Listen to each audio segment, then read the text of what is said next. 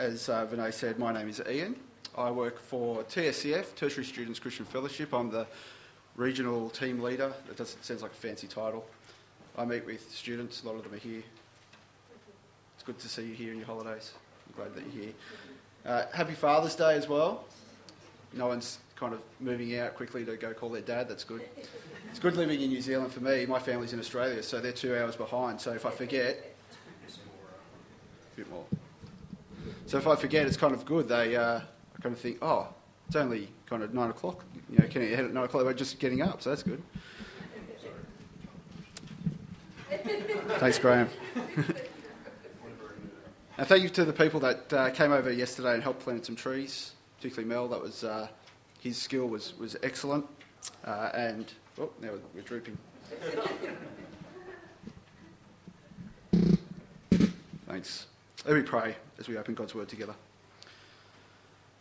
Heavenly Father, we thank you that we can open your Word. We thank you that we live in a place where we can freely meet. We pray, Lord, that we would see that as a privilege, that we would take your Word seriously, that we would listen to it, that we would apply it, and that we would go out glorifying you. Lord, we pray as we look at the resurrection that we would think about it deeply and see the huge implications that it has for our lives. Amen. Now, if you want to grab a Bible and open to Luke 24, we're going to start looking at Luke 24. We're going to venture on through a couple of other passages. We're going to start there. If you don't have a Bible, it'd be good to kind of nestle up to someone that does. It's a good way to get cosy. Please do. Now, you may not be aware, but over the last decade or so, there's been quite a big change happening. It's not that the Wallabies have gone downhill in their kind of ability to play rugby, but it's been a change that's been happening under our very noses.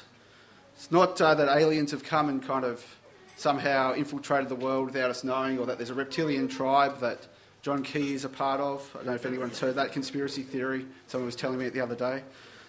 But it's actually in the area of theology.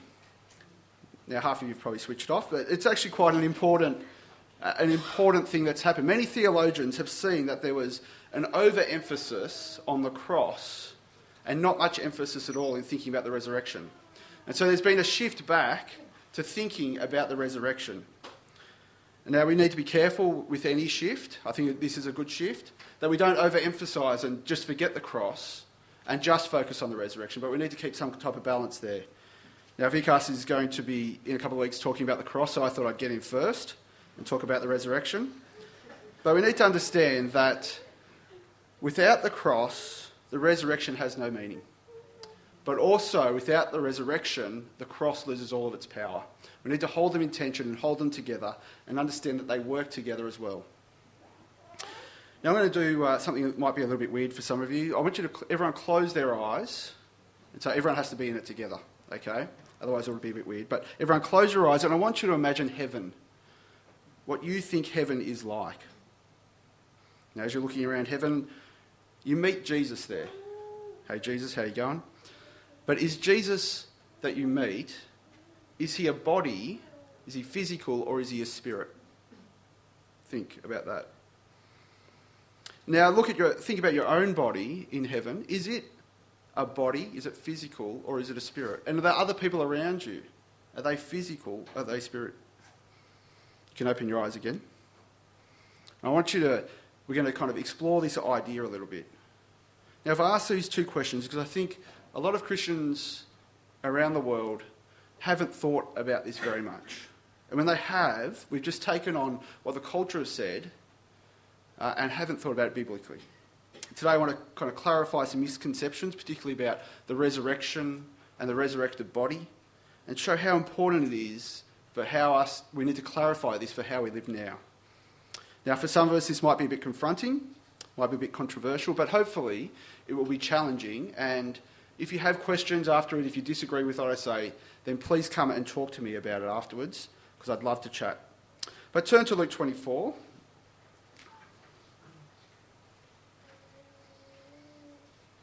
Right at the end of Luke's Gospel, and I'm going to read from verse 33 to the end. They got up and returned at once to Jerusalem.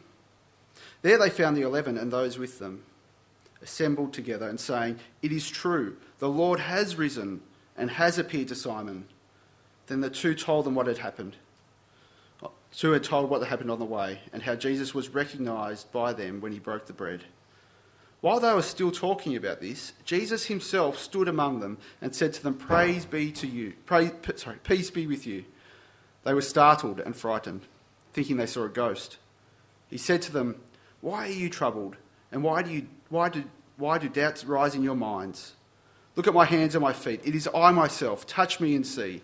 A ghost does not have flesh and bones, as you see I have." When he had said this, he showed them his hands and his feet. And while they still did not believe it because of joy and amazement, he said to them, "Do you have anything here to eat?" They gave him a piece of broiled fish, and he took it and ate it in their presence. He said to them, "This is what I told you while I was still with you. Everything must be fulfilled that is written about me in the law and the prophets." The law of Moses, the prophets and the Psalms. Then he opened their minds so that they could understand the scriptures. He told them, "This is what is written. The Christ will suffer and rise from the dead on the third day, and repentance and forgiveness of sins will be preached in his name to all nations, beginning at Jerusalem. You are witnesses of these things. I'm going to send you what my Father has promised, but stay in the city until you have been clothed with power from on high." When he had led them out to the vicinity of Bethany, he lifted up his hands and blessed them. While he was blessing them, he left them and was taken up into heaven. Then they worshipped him and returned to Jerusalem with great joy, and they stayed continually at the temple praising God. Now what do we find here? We find the very real doctrine of the physical resurrection of Jesus. All the disciples are sitting around having a chat. So it's just appeared to a couple of them. And all of a sudden, Jesus is standing right there in their midst. Now imagine that. A friend of yours dies, and you see his body put into the tomb, buried in the ground. You know that he is dead. Then a few days later, you might be having a bit of a get-together, maybe raising a glass in remembrance of them. And all of a sudden, they're standing there holding a drink, kind of just laughing along with everybody else. What would you think? What would you say? I haven't been to too many funerals, but I've been to enough to know that the person that the funeral is for never appears at the wake. See, what happens here? Jesus has just died, but then he's standing there in their midst. How can this be? And what do the disciples say? Look there in verse 37. What does it say? What do they say? They don't say anything. Nothing. They can't say anything because they're too scared and startled. I think if this was me, I'd be calling for a new pair of undies. And they think that they're seeing a ghost. That would be scary. It tells us there that they think they're seeing a ghost. Now, when we think of Jesus' resurrection, many people in the past have thought that it's just a spiritual resurrection. That God somehow did away with the body and Jesus just raised in the form of a spirit. And we see there that he could just appear. So obviously his body has changed in some way. And John 20 tells us that he could walk through locked doors. But Jesus' physical body was missing from the tomb. He rose bodily. And we find here in verse 37 is that he asked his disciples to touch his hands and his feet to show them that he is a man and not a ghost. But they still don't believe. Have a look there in verse 41. He asked them for some food. So he gives them some fish. So he's given some fish and he eats it. Now, to us scientific and objective people of Palmerston North, it's pretty conclusive evidence that Jesus has a physical body. And verse 39 tells us there that even Jesus says it's one of flesh and bone. One of flesh and bone. Now, for many of us it might not be too new, but for others it might be. But the point is, Jesus had a physical body after his resurrection. And it's in the same form as when he died. It's recognisable. The touching of his hands and his feet are showing that his wounds still appear after his death. He has the same body and it still bears the scars of his life and, more importantly, of his death. The same body, still bearing the same scars. Amazing stuff. See, people at this time hated the idea of a resurrection, of a physical resurrection. Many believed that there was an afterlife, there was no real problem there, but no one believed that it was physical. In fact, Greeks hated their bodies so much that they call them prisons of the soul, or tombs. The body was something to be escaped when you died. You escaped your body, your soul left. They hated the idea that the physical body had any value at all. And because they held this view, they made these two really clear distinctions between the body and the soul. And this first kind of came about with Plato, great Greek philosopher, who kind of made this distinction between the body and the soul. And Platonism kind of went all the way through most of Greek history in this thinking and their philosophy. And it was kind of rife everywhere. And we even find a reference in the New Testament. Have a look at Acts 17. Turn with me. The Apostle Paul is in Athens, and what do you do in Athens? You go have a look at the ruins. Except they weren't ruins in those days, they were actual structures. But he goes to this place called the Areopagus, or Mars Hill, as it's called. And we don't really have many places like this in New Zealand anymore. It probably would have been, the square may have been like this at one stage, where people get up and they talk about an idea and people debate with them and you kind of talk about it.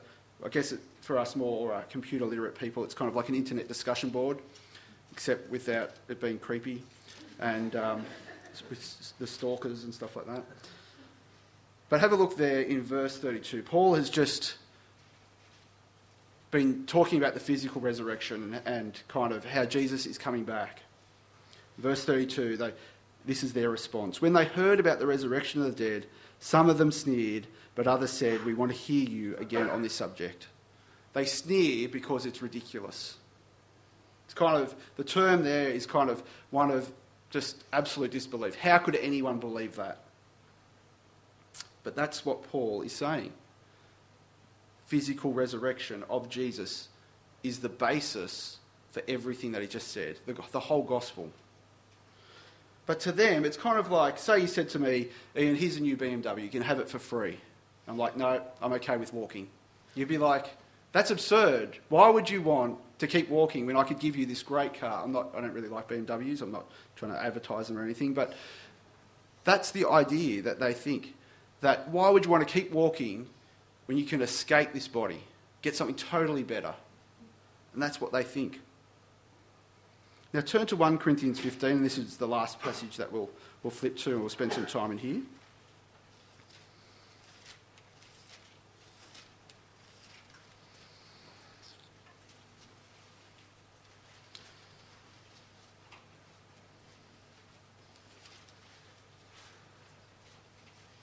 And Paul is speaking to his Corinthian friends.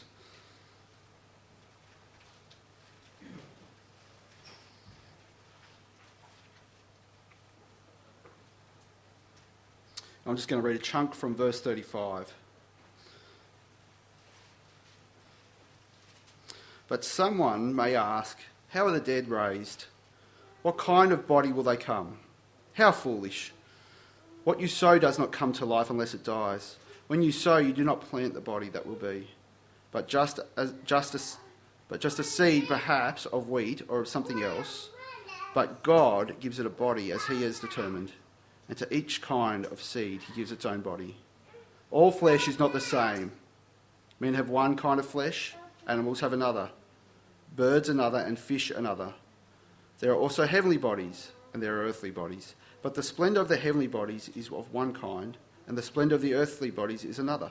The sun has one kind of splendour, the moon another, and the stars another, and star differs from star in splendour. So will it be with the resurrection of the dead. The body that is sown is perishable, it is raised imperishable. It is sown in dishonour, it is raised in glory. It is sown in weakness, it is raised in power. It is sown a natural body, it is raised a spiritual body. If there is a natural body, there is also a spiritual body. So it is written, the first man Adam became a living being, the last Adam a life-giving spirit. The spiritual did not come first, but the natural, and after that the spiritual.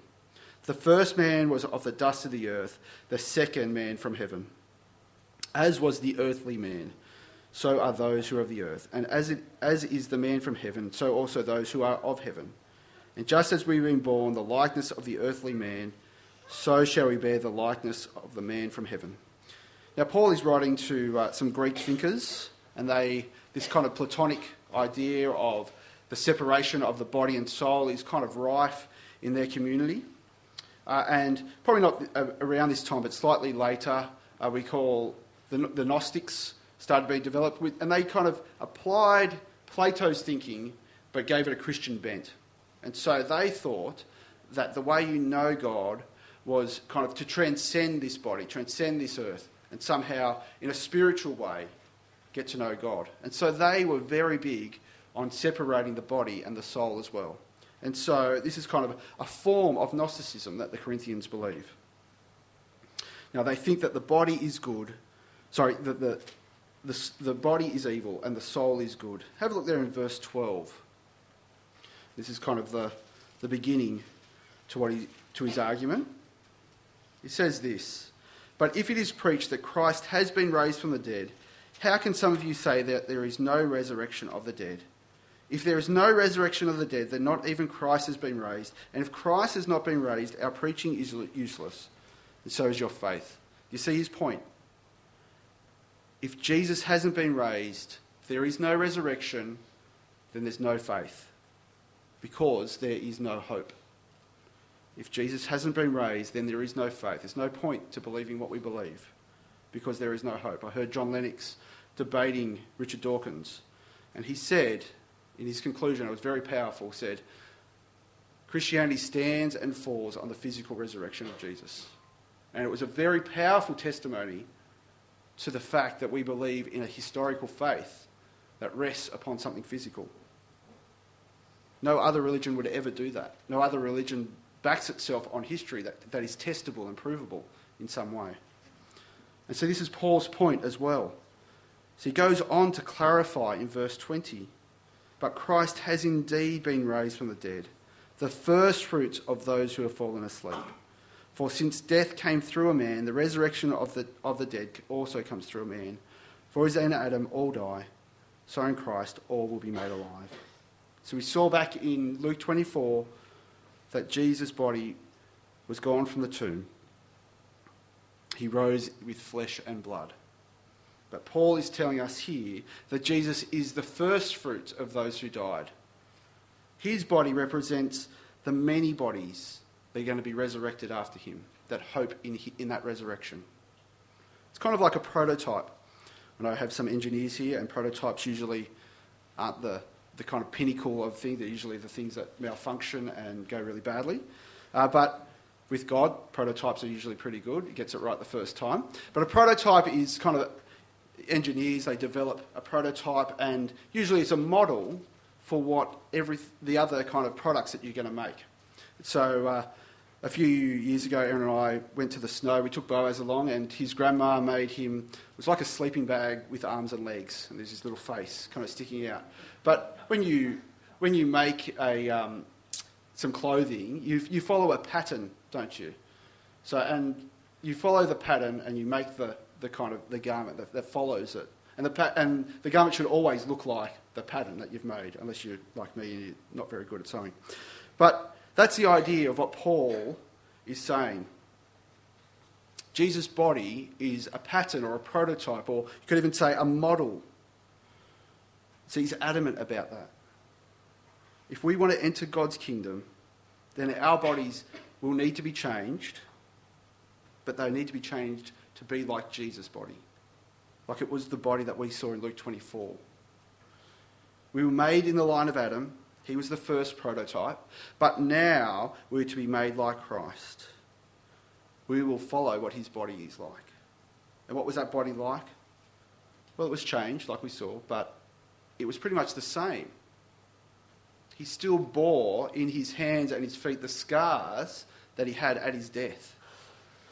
Have a look there at verse 35 again with me.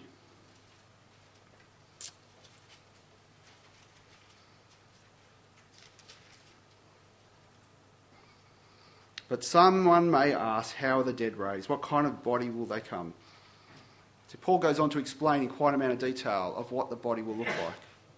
It's kind of funny that he says, how foolish in verse 36, but then goes on to actually explain it in quite detail. It's kind of saying, don't bother about thinking about it, but here we go, we're going to think about it anyway. It's kind of a bit ironic. But what does he say? Verse 37, this body is like a seed. A seed goes into the ground as something that is dead. It has no life, but it is given life, and it springs up to form an amazing plant. Then he goes on to make 4 contrasts in verse 42. It is sown perishable, raised imperishable. It is sown in dishonour and raised in glory. It is sown in weakness and raised in power. It is sown a natural body and raised a spiritual body. Now some of you may be thinking, look, it says there that it's going to be a spiritual body. How are you going to get around that, Ian? Sit down. And you're right. And I think that last little bit causes some confusion. If you look there down in verse 50, he talks about flesh and blood again. And that also causes confusion.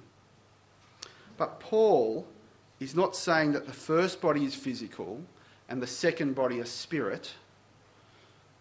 That's not his words. He says spiritual body.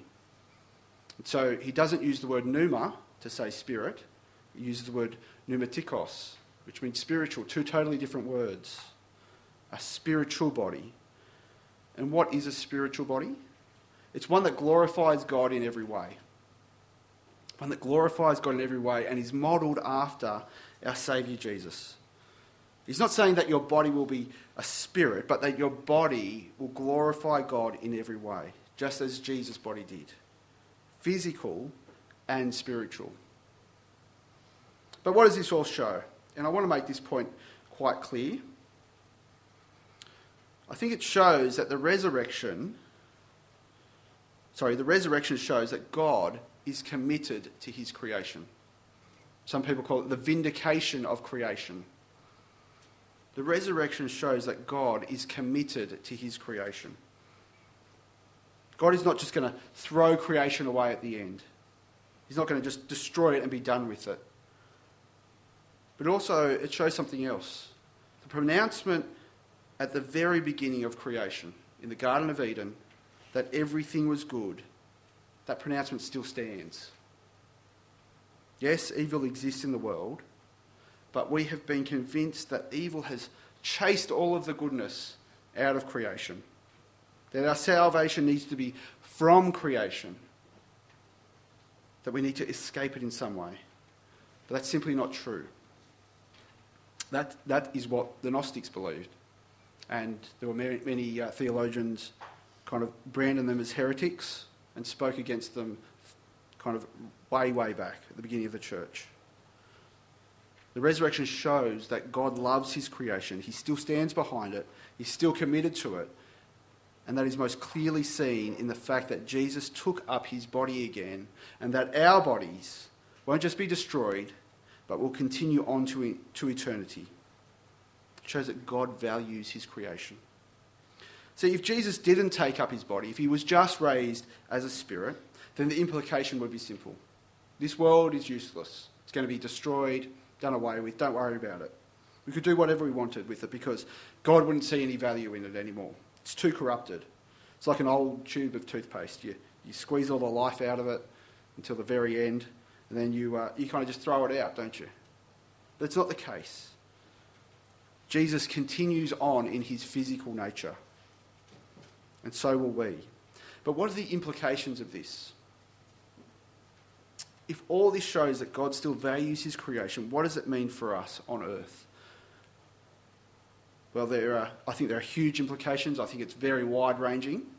And I just want to talk about, kind of give you a framework to think about in 3 relationships. So firstly, the upward relationship. Secondly, the horizontal relationship. And thirdly, the downward relationship. It's like I'm doing a hand dance, kind of like that. So the upward, the horizontal, and the downward. So firstly, the upward relationship. What we do now is important because we honour God. What we do now can bring glory to God. That can only happen though, if you are in relationship with God. If that relationship is restored, then you can honour God, and what you do in your body really matters. Paul makes this clear in 1 Corinthians 6:19. He says, "You are not your own, you are bought at a price. Therefore, honour God with your body." That means what you do with and to your body counts. Your body is used now to glorify God. And it has huge implications for how we think about sexual purity and drunkenness and all these other things. There's huge kind of wide-ranging things. But one thing that I want us to think about is, how do we treat our bodies? As we've seen today, if there's continuity from this life into the next, God is not just going to abandon this world, but going to kind of continue on, then how we treat our bodies now actually does matter. Think back to how you imagined heaven. Was it kind of a spiritual place where you escaped this earth and your body? Sorry, a spirit place. Or was it more physical than that? Or maybe you hadn't even thought about those kind of categories. Doesn't really matter. So I think in New Zealand culture, and particularly in Christian culture, we've undervalued our physical bodies in such a way that we think that how we treat them, it doesn't really matter. It's just like everything else. We just can be discarded. Now, one of those implications you might think is that I'm thinking of focusing too much on beauty and, physical kind of beauty care and stuff like that. I think it's the exact opposite. If you imagine heaven as a place where everyone has perfect bodies, well, kind of physically perfect, well then I don't think it's me that would be focusing too much on beauty, it's you. But what is it that kind of the picture of heaven that we get? If Jesus is bearing those scars that he had, then God doesn't care about beauty, but he cares about how you treat that body that you've been given. The Bible tells us that God so loves what he has created, so loves everything that he has made, that he already believes that it is beautiful. Your body will be transformed, but maybe not in the way that we think. I think it's going to be more glorious than that. But this helps us also to think through, well, if God is going to continue on, maybe possibly in the way that we look, well then how we look now, we need to see that, what is our basis for feeling loved? It's not how we look, kind of in the world standards, but knowing that God already values that. He thinks that we are beautiful. So the implication of the upward relationship is that we are not to neglect our bodies. We're to treat them in the way that God designed them. And that means honouring God with our bodies. And that may mean things like exercise and eating foods that don't harm our bodies. Treating our bodies in the way that he designed them. Now I think you might be thinking that's a bit absurd. I mean, I'm going to be stuck in this body for the rest of my life, for the rest of eternity, with my big nose, funny hair, donut belly, thunder thighs, beer gut. That's just absurd, isn't it? And I agree, it is absurd to think that God would value the bodies that we have so much that we're going to take them into eternity. See, our culture makes us hate our bodies. We're given images all the time of what the perfect body is. On movies and ads on TV. Our culture just makes us hate what we see in front of the mirror. And I think Christian culture has kind of bought into this by taking on a form of Gnosticism where we talk about, kind of escaping this world rather than embracing it. People say that God doesn't care about your body, it's just passing away, so it doesn't matter what you do to it now. What we're finding out here, and what Paul wants us to see, is that it does matter. God does care about the physical. He made it and he values it. For many of us, that might mean a change in how we act towards our bodies, our attitude towards them. Now, secondly, the horizontal relationship. The last 2 points will be a bit quicker. Now, if God is committed to the physical nature of humanity, then that means we need to be so as well. Again, I think it has far-reaching implications. I think it has implications for how we think about embryos and children and those without a voice. has implications for those at the other end of life who can't care for themselves as well. I think we value people at all stages of life. We see them as God sees them. We love them. We see that their bodies may be failing at the end, but we still love them and treat them with respect. We tell them the gospel because we have seen that the resurrection, the hope of that, gives new life. And it extends beyond this as well. I think as a community at Christ Sanctuary, we're quite good at looking after each other and looking after one another's physical needs. And that's an important biblical principle. And that should extend out as well as we look out upon our city, that we love our city and the people within it. We care for them physically as well because God is committed to them as physical beings. And I think some of us are doing that, and it's great to see. And let's encourage people that are doing it. And lastly, I just want to mention the downward relationship. The relationship that we have with the physical world, kind of the ground underneath us. The physical resurrection, as I said, demonstrates that God is committed to the good creation that he created. He's committed to it. He's committed to it so much that it will be redeemed. Redeemed just means it will be changed slightly and transformed, but the goodness in it remains. That means that what we need to have is the same perspective on creation that God does. And that perspective is that the creation is good and that God's mandate to rule the world as his loving rulers continues. That means as Christians we need to be concerned with what happens on this planet. It's God's good creation that he has given to us as a valued gift. Now it's Father's Day today, so hopefully some of you have been giving gifts. And with any gift, you give a part of yourself when you give. There's no possible thing as a bad gift, there, unless it's kind of really useless. But no, because a gift is giving something of yourself. So today I received a lovely little painting from Boaz. And for a person that's not his dad, that is a kind of a useless thing. But for me, it's special because he's giving something of himself to me.